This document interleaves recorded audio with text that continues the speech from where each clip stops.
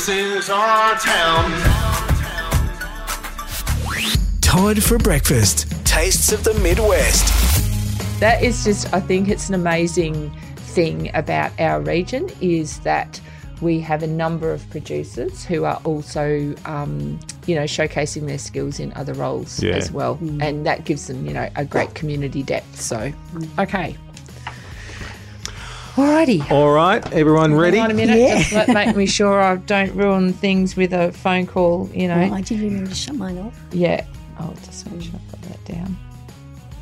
All right, so back for 2024. It is Taste of the Midwest, and joined once again by Gilly. How you doing? Hi, mate. How are you? I'm super excited this year. I'm loving your pink shirt. For everyone who can't see the studio, pink jumper with eyes on the front. Yeah, very cool. Thanks for having us back. I'm very excited about the year of food and beverage in our region and what's coming up. Yeah, I'm very excited as well. It is one of the favourite parts of my job, getting to chat with you and meet these different people from around the Midwest, because I get to learn every now and then. I get to taste, but I just get to discover as well, because there are so many hidden gems, and people are just moving to the Midwest, or people who may have lived here for quite a while may not even know that there are these local producers or where to get this local food as well.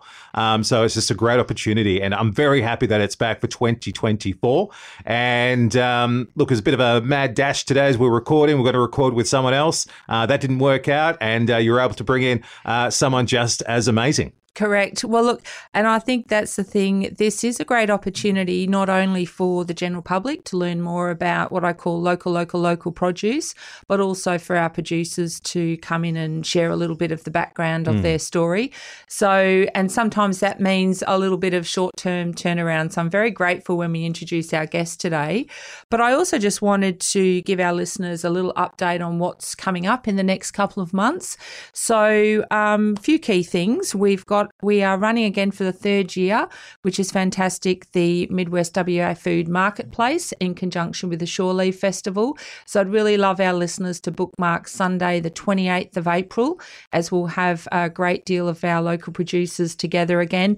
We're partnering again with that with the Midwest Development Commission and also Central Regional TAFE, and it's looking to be bigger and better even than last year. Our first year we had 4 stall holders in 22, 23 we had 17, and this year I'm going for 25. So it's going to be a crowded day, but it'll really allow everyone to get up and personal with local produce. The TAFE team and the students will be cooking up again with their hospitality, showcasing local produce, and we'll have all of our producers there. So that's one of the things.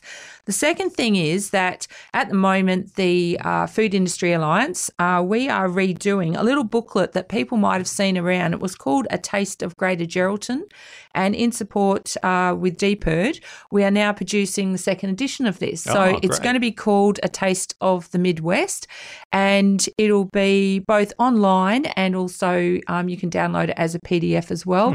And that's going to feature all of our producers in the region. So it's going to be a fantastic resource for our food services and hospitality teams who want to get closer and order local produce to put on their menu. And it's an opportunity again for the general public to really learn what's happening. So lots of things on the agenda for 2024, but just those couple of ones starting. That's so brilliant.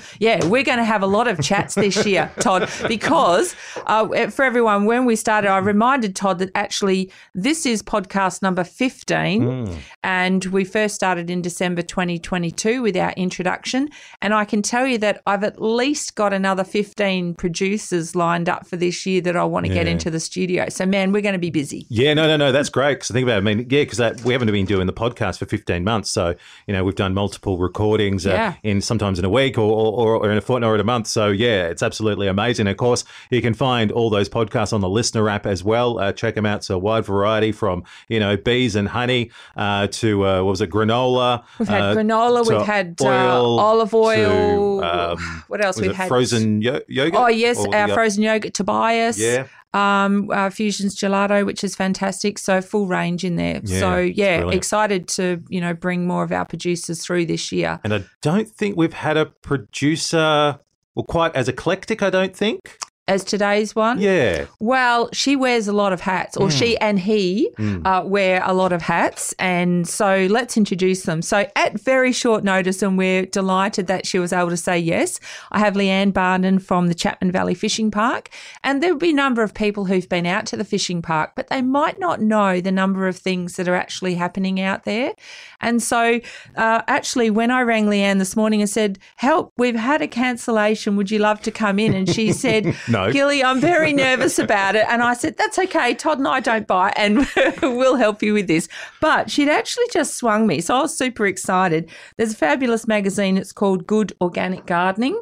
And I'm sure a lot of our home growers probably know of this magazine. Well, on page 24 in the latest March-April edition, there just happens to be a 4-page spread on none other than the Chapman Valley Fishing Park. Very nice. So, Apropos. great segue and lead into this. So, Leanne, welcome to the Taste of the Midwest podcast. Thanks, Gilly. Thanks, Todd.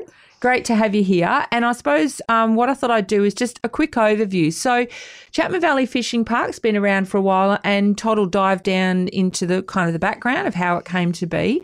But there's, I suppose, 3 aspects to it. One is the fishing park itself from a tourism and aquaculture point of view. Secondly, Leanne has this fabulous hothouse out there which grows an enormous range of fresh vegetables. And that came about via what's called a REDS grant, or a Regional Economic Development Grant. So it's a really good opportunity of money to be reinvested into capacity building in our region. And the third thing is that last year, Leanne launched a new pantry line called Pantry 388.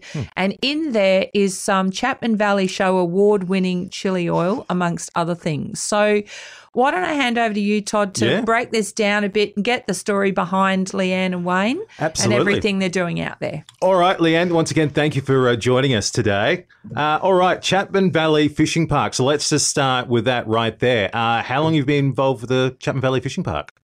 Well, we originally bought the land, I think, roughly 1990. We didn't actually start doing anything. Horticulture first, rock melons, honeydews. Yep. Then we went and decided we wanted to change from that. We knew of another builder that just came back from overseas, and he had looked into fish farms overseas. So we met up with him, and that is when we decided to go in that direction. Took a lot to dig the ponds, not by hand, mind you. But eventually, we got the ponds dug, got the fish in there, and we started breeding. We didn't know what we were doing, but it seemed at that stage to be quite easy to breed. But over the years, it has become a little bit more difficult, mainly, I think, due to the water, temperature and all that sort of thing. So that makes a big difference. But we are registered as a commercial silver perch farm. We also have marron yabbies out there for sale as well, and we try and breed them up every year. Yeah, wow. All right, so someone was to travel over there today. Yeah, what would they find? They'd find roughly 15 ponds out there.